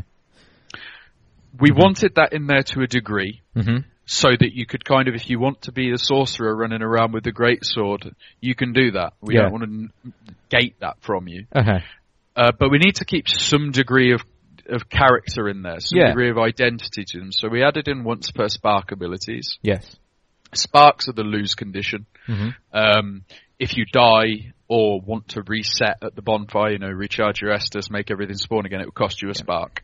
Every time you do that, you recharge your once per spark ability. And these are kind of like, do you know what the term like a feat would be? Yeah. Yeah. So they're kind of like a mini feat, which aren't game changing. Yes. But used in the right situation can be the difference between your group dying or your group surviving. And they're tailored to what the different ones do. The Heralds is more supporty. The Knights is more towards tanking. Yeah. But they are not only useful in those roles. So, for example, you could use the Herald one to just have a really offensive Herald turn. The Herald's one regenerates 2 of your stamina. And 2 of your group stamina. Yeah. Okay. So I could use that to set someone else up to have a huge attack turn. Great. But they might get no use of it. If the rest of my group hasn't spent any stamina and I go in and I'm like, well, I really want to do, a huge amount of damage here, so I'm going to pop it just for myself and be selfish. They've all got ways that you can use them outside of the way that, we see them, that they should be used. Yeah. That makes sense. And then we've also got it so that the kind of the max tier stats when you're upgrading things are different across the characters. Yeah. So as I said earlier, the Fume Ultra Greatsword, you need 40 strength to wield that, and 40 is our highest stat. Okay. A warrior at tier 3 strength gets 40. Oh, okay. So a warrior can have that. Yeah. A herald caps out at 37. So a herald would never be able to use that. Yeah, that makes sense. And that's how we've kind of tried to separate them a bit, but not made too many. You can't do that. Yes. Because that's one big thing that we kind of try to follow as a company is we don't like you can'ts. We don't like nevers. Okay. I'm glad to hear that. That makes sense. I wanted to make sure I get into this because, obviously you touched on it in terms of miniatures. So I wanted to get into talking about the miniature aspect of it because I'm not, like you said, when I asked you at the beginning of the show, we were talking about that you were a fan of like Warhammer and like what I was going to say, or like you were aware of it growing up. And I was one of them people like you where I sort of like bought a few but like never used them. And I'm not necessarily. I know some people who are like, which I'm sure you understand because you'll be customers like this. I imagine, or that you might have heard this in feedback is. Or you might just know people, is that there are some people I know who are just like 100% miniatures and they don't buy any other type of game. And, whereas I'm probably say I'm about like 80-20 in terms of like, I don't mind miniatures, but it's not like the be all and end all for me. But like, so I guess from my point of view, cause I'm not as aware of miniatures as probably someone else listening to this might be, is that like, so what are the miniatures in this game? And like, do you get them? I mean, it sounds like a simplistic question, but are they all painted and everything, or can you paint them yourself? Or so they're not painted. Okay. We made a conscious decision to make them all one piece. Okay. So they all come attached to bases. You don't need any glue to put them together, and that was a conscious decision. Okay. I believe the intention currently is to have each expansion coloured appropriately for those that don't want to paint them. And by that I mean the intent is for invaders to be red. Yes. The intent for summons is that they're like a whitey kind of goldy colour. Yeah, okay. And so that it's easy to separate them out from each different type, which expansion it's coming, whether this is a good guy or a bad guy. Yeah. But if you prime it black or prime it whatever color you prime in, you can still paint it as you would like to do it. Yeah. So we're trying to kind of do the best as both worlds as we can in terms of budget, because it just costs so much for pre-painted miniatures, especially on this scale. I get you, yeah. That's why I sort of asked, yeah. To try and get it so that, you've got kind of the slight aesthetic there if you have no interest in painting them, just using them as miniatures to play the board game, so that you can play it functionally. Mm-hmm. And still having the really nice quality miniatures. I know it's blowing our own horn a bit, but the miniatures are beautiful. Our sculptors absolutely smashed it. Yeah. And Ludo Factor so good at making them. Indeed, yeah. To be able to provide an experience that people from both sides of the court can be happy with. Yeah. That makes sense. And yeah, as you say, quite rightly, I mean, like, I know enough to know through talking to people who do miniature stuff that it is dead expensive, and you might not please everybody, so giving someone the option is always a good idea. So in terms of, like, I guess the obvious question to ask, because we mentioned earlier how much that this made, and I guess it would be fair to ask me, because part of it, me, is just interested in the sense of, where do you go from here? I mean, like, is it going to be one of these things where, with that amount of money, are you going to, like, just keep bringing out stuff with it? Or, like, what's the kind of thought process, like, in terms of from here? Like, in the future? I know that there's always been an intent to continue to bring out expansions as the game progresses. Yes. Something that's peculiar within design, which for me, being relatively new to design, was like the weirdest thing to get my head around. When you're designing a game and say bosses, for example, when we're designing bosses, I could look at a boss and go, that'd be really cool if I could do that, but the rules don't allow for it. Mm-hmm. Or I could change the rules to make them allow for it. And you can do that, but you have to resist the temptation with your boundaries. You have to try and make your boundaries concrete, otherwise you'll never bring a product out, because you just constantly think of new stuff. Exactly, yeah. There are a lot of expansions that we want to do, that we know we need those rules set in stone, and we need to know that they're, being well received and everyone's happy with them, so that we can lock them in and get the expansions we want to bring out working as we want them to work. Mm-hmm. There's a long old list of bosses that people had asked for in the Kickstarter that unfortunately we couldn't do what we did with Sif and Artorias and bring them out. Yeah. Simply because you need to know your foundation before you make some of this stuff. You need to know how it's going to function. Mm-hmm. And also, obviously, we intentionally avoided putting Dark Souls 3 content in there as much as possible. I mean, we put the dancer in there because she was in the beta of the game. She was quite well known to how she worked. Yes. And then we put Vort in there as, the first boss you come across in the game. Just about everybody's gone against him at this point. We wanted to avoid spoilers where possible, but there are a lot of bosses within Dark Souls 3 that we'd like to put in there. So there's definitely a large catalogue for us to draw from. Of course, yeah. But we will never be a company that puts stuff out to take advantage of those people that want everything. Yeah. If we hit that flooding point where we just realise that we're not making these for the right reason anymore, we'll stop making them. That's how we are as a company. We won't just keep bleeding a stone dry because people are willing to throw money at it. Yeah, yeah. And it doesn't necessarily mean if someone's bought the game already that they might not want everything, or they might not be able to afford all the extra stuff. There's that aspect as well. But so yeah, you can sort of like bleed people dry, and like I always say, and I guess my point of view is like, I mean, you're preaching to the converted because I'm a huge Dark Souls fan, so I'm already thinking like I'm gonna get my game. I'm gonna tell my game people on Friday we should buy this, because I was like. I just wanted to see how it went first, but then because obviously the thing I want to end the podcast by asking is like how people can get the game and stuff. Just because it's always good to like sort of chip in with friends and go, I really want to get this game, let's get it, and like it's relatively cheap in that aspect if you look at it that way. For the amount you get, and based on what I've read on the Kickstarter, which I encourage people to go to, by the way. If you go to projects/Steamforge/Dark Souls the board game, just type in Dark Souls the board game on Google or whatever, you'll find it simple enough, and read what I've been using for this conversation. that makes a lot of sense what you said, like, and because obviously as well, like a bunch of people like me will spend stuff on other games as well, so I might not buy, too many expansions for one game, but it makes sense what you said about we are not deluded enough to think that we are the only game in existence and the only games company in existence. Yeah. As much as, that would be nice every now and then to not have competition. Competition's what drives everyone, right? Yeah. And also, I've said this so many times, people are probably annoyed, and I'm going to say it again, is that anytime I ever get any board game companies on, like I told Alex before we started, like I used to interview like bands and stuff years ago, and I used to like hate asking the boring mundane questions, but because certain industries I've talked to people in are like either rude or obnoxious, or they're a little bit like, not genuine like you are, like where and just generally just like a person who's passionate is making something that they like. That's not usually the case, is that you sometimes find some people who are just, not aware of how fortunate they are and all this kind of thing, and it's just nice to hear that from this point of view, because in terms of the board game industry, which I always say, you got like they are.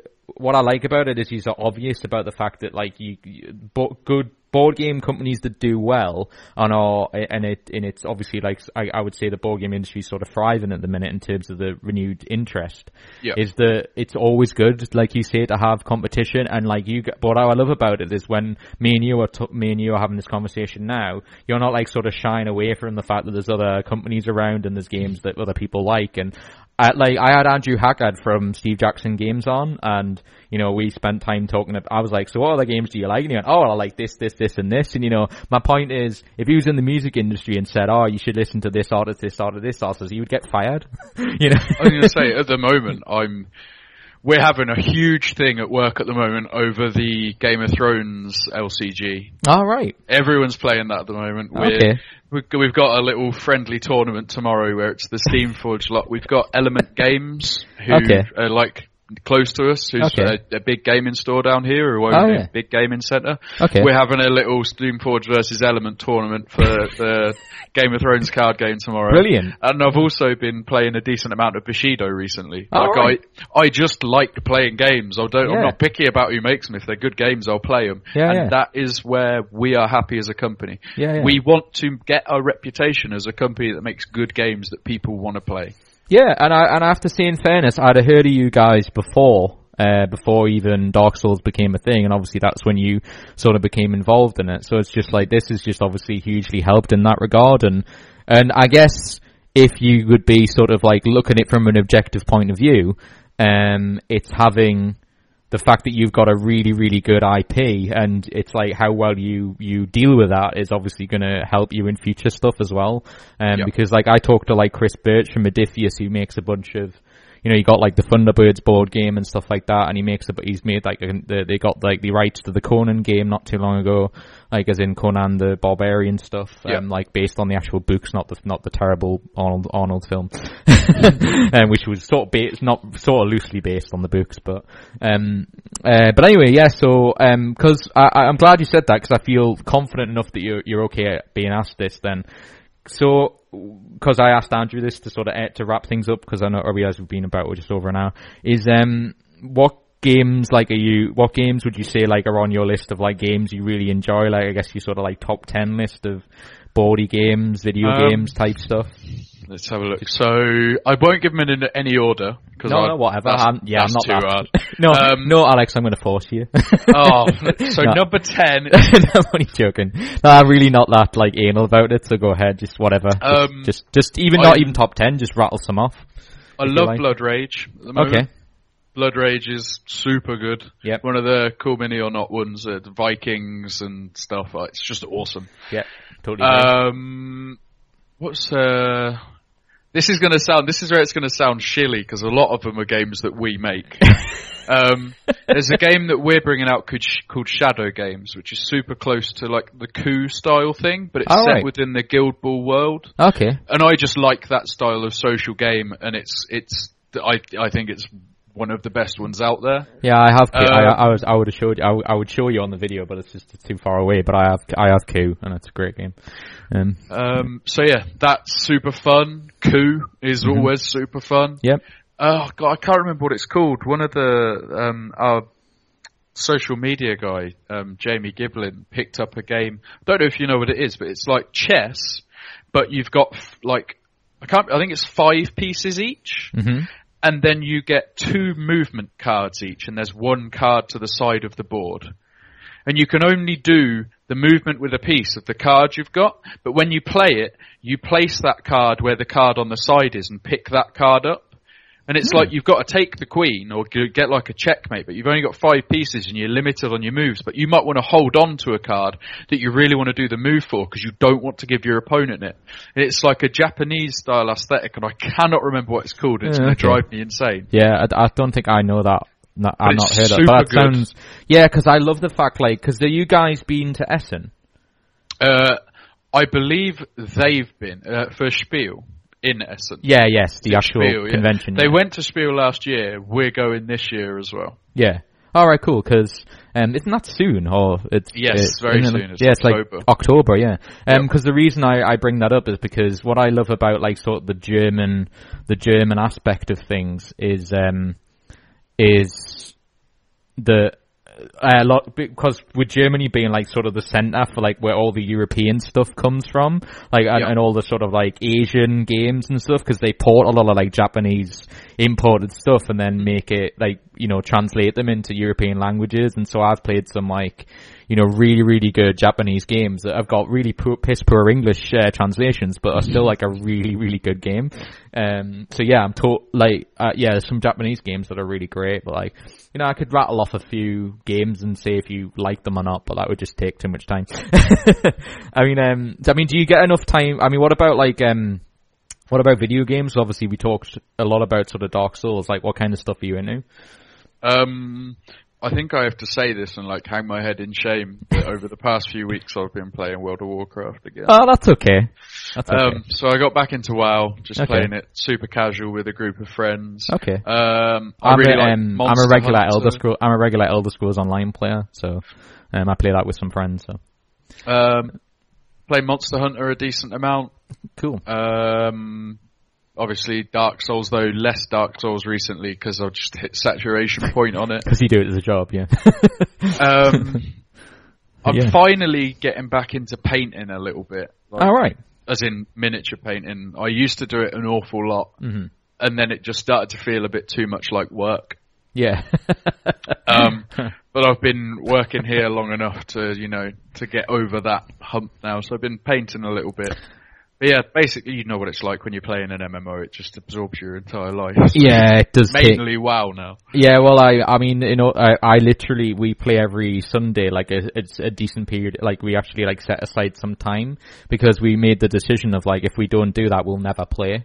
So we make sure we do it at the same time for just a few hours, and we like limit it to that because we've done it the last couple of weeks where we're just like, oh, one more quest, like, and you just like, no, we're going to limit to this time, otherwise we're going to be playing it too long. So if you kind of have that attitude with it, it's good because you like slowly have your guy level up, and it's like, it just takes longer as opposed to like grinding it just for the sake of grinding. I think if you have that experience with MMOs, they can be a lot more enjoyable. But yeah, I just wanted to ask, as one of the last things we'll say, and we wrap this up, is just to say, like, because I noticed you've got like finger tattoos, which I'm sort of trying to show now. I've got a couple. So because I was interested, because you said when you originally were going to be a teacher, like, did you have like the tattoos when you started there? Because was that not an issue? I mean, I guess not, because they gave me a job.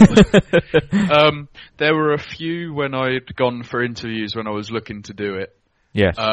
Where I could tell by their reaction as soon as I walked in the room that it didn't matter how well I interviewed, I was not getting this job. Yes. Once I'd got my job at the school, I didn't ever feel like I was like an outsider. You got a few weird looks from parents, but I get weird looks from people all the time. Yeah, yeah. I guess I kind of bring that upon myself, looking how I look. I was gonna say I get that for being like ginger and having like, you know, elaborate hair and stuff like that. So I know what that feels like. I don't have as many tattoos as Alex, because obviously this is an audio podcast, so I should describe, like, you know, Alex has a lot of, like, you know, I can see neck tattoos, and he's got, I saw the interview he did with Game where I saw a bunch of more stuff than now, but. Just a few. Yeah. Just a few, yeah.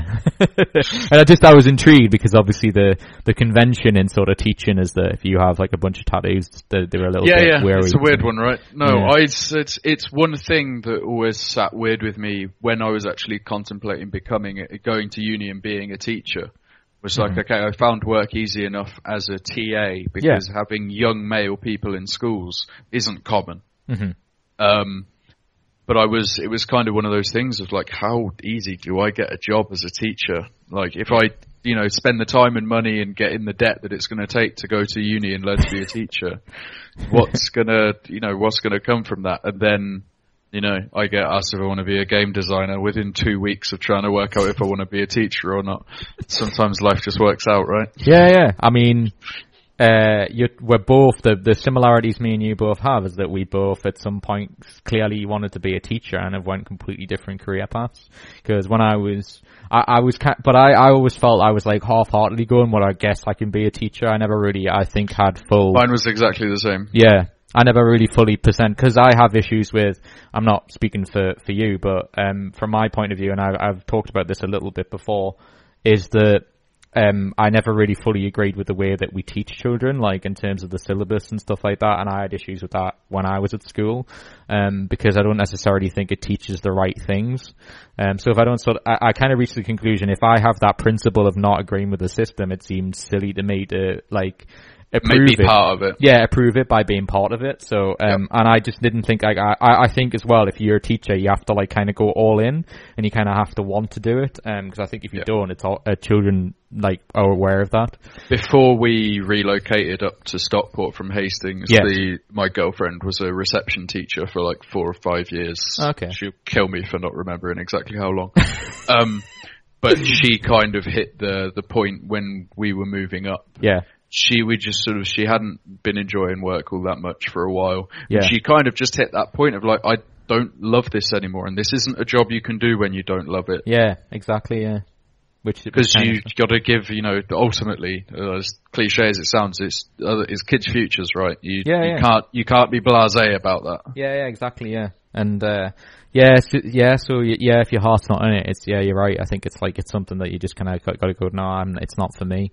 And I like sort of reached that point. Like, cause I wanted to just ask, cause I never got a chance to ask you earlier, is like, so what was your like sort of route in terms of, did you go to uni and like do a teaching degree? Like, what did you do? So, right. So I left school when I was 16. I went to college. Okay. And became a qualified carpenter. While I was doing college, I worked part-time in a shop. Mm-hmm. Then you became Han Solo in Star Wars. Then, at some point in the middle of there, I was a pot washer and ended up being a sous chef and then a chef for a little while. Oh, right. Okay. I was my mum's carer. My mum's disabled. I was her carer for a few years. All right. Yeah. Then I went back to working in a shop. Mm-hmm. Then I went to Hastings. Then I did an online TA course. Uh-huh. And then went into the TA thing. And then I was contemplating whether I wanted to be a teacher or not. And then now I design board games. So there you go. That's quite a linear. That's how you do it. If you want to know how you do it, just follow that perfectly, and you'll be a game designer at the end of it. Well, it's like it's like when I do like a podcast and a radio show and other media stuff, and it's just like before that I was like a youth worker, and then I did like English and history, which has virtually nothing to do with what I do now.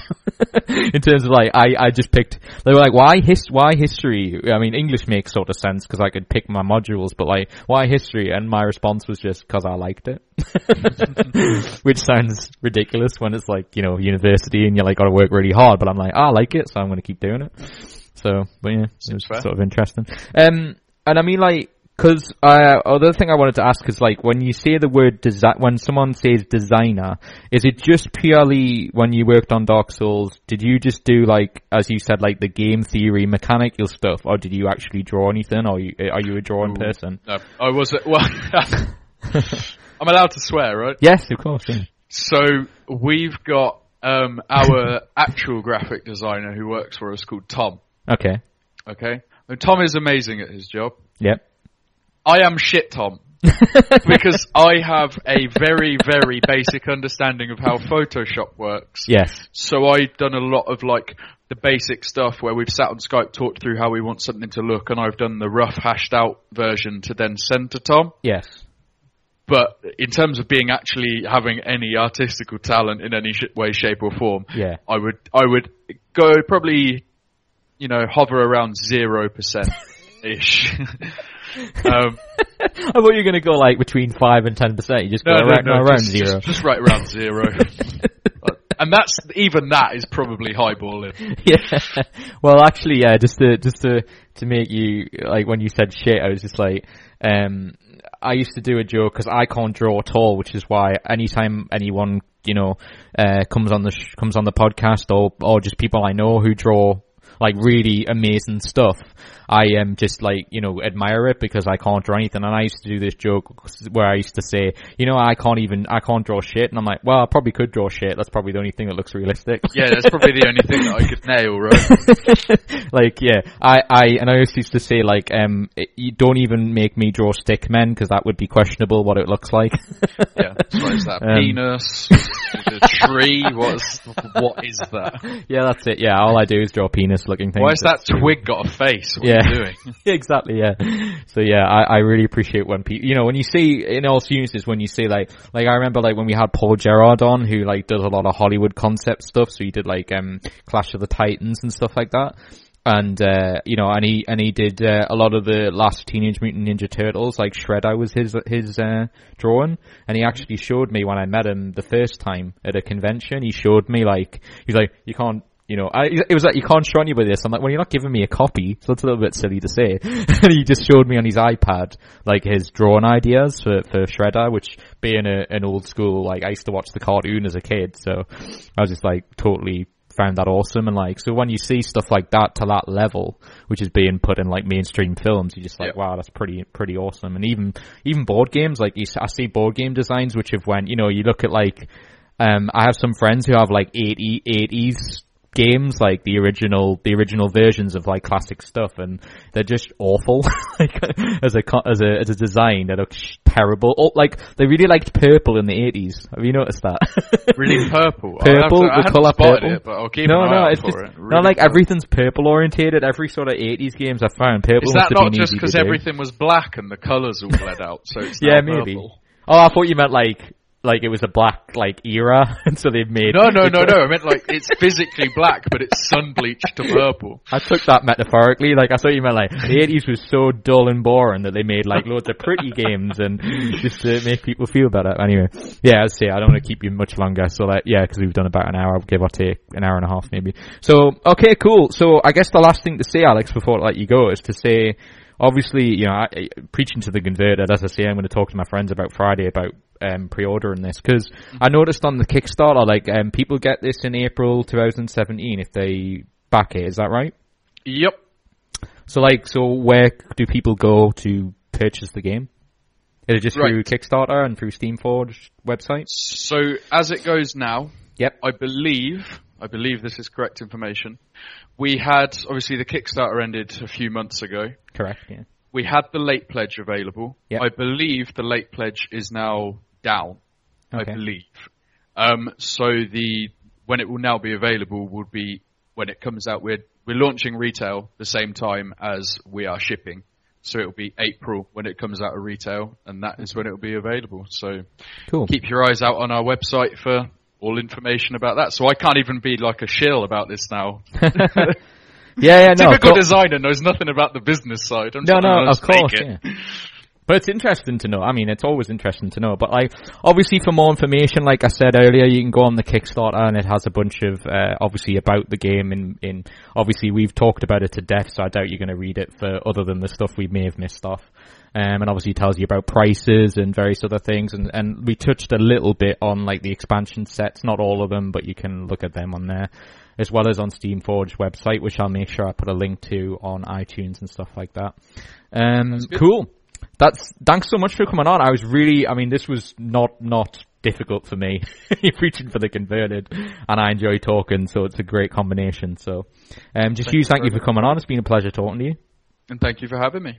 No problem. I'll wrap this up and then I'll say bye unofficially. So, huge thank you to Alex for being on. Like I just mentioned, please go to Steamforged Games to check out, obviously not just Dark Souls. I know we talked to Alex about Dark Souls, the board game, because that's what he worked on. But obviously I should reiterate that Steamforged Games have other games available as well, which I encourage you to look at as well and buy if your heart desires. So, thanks so much to Alex. Obviously, if you listen to this on iTunes, please do consider subscribing and obviously tell all your friends, etc. Obviously, word of mouth is the best way. And I'll end the podcast like I always end, the way the great B-movie robot jocks crash and burn. And we'll see you very soon for another edition of the Geek Pockets podcast. Thanks, guys. Bye.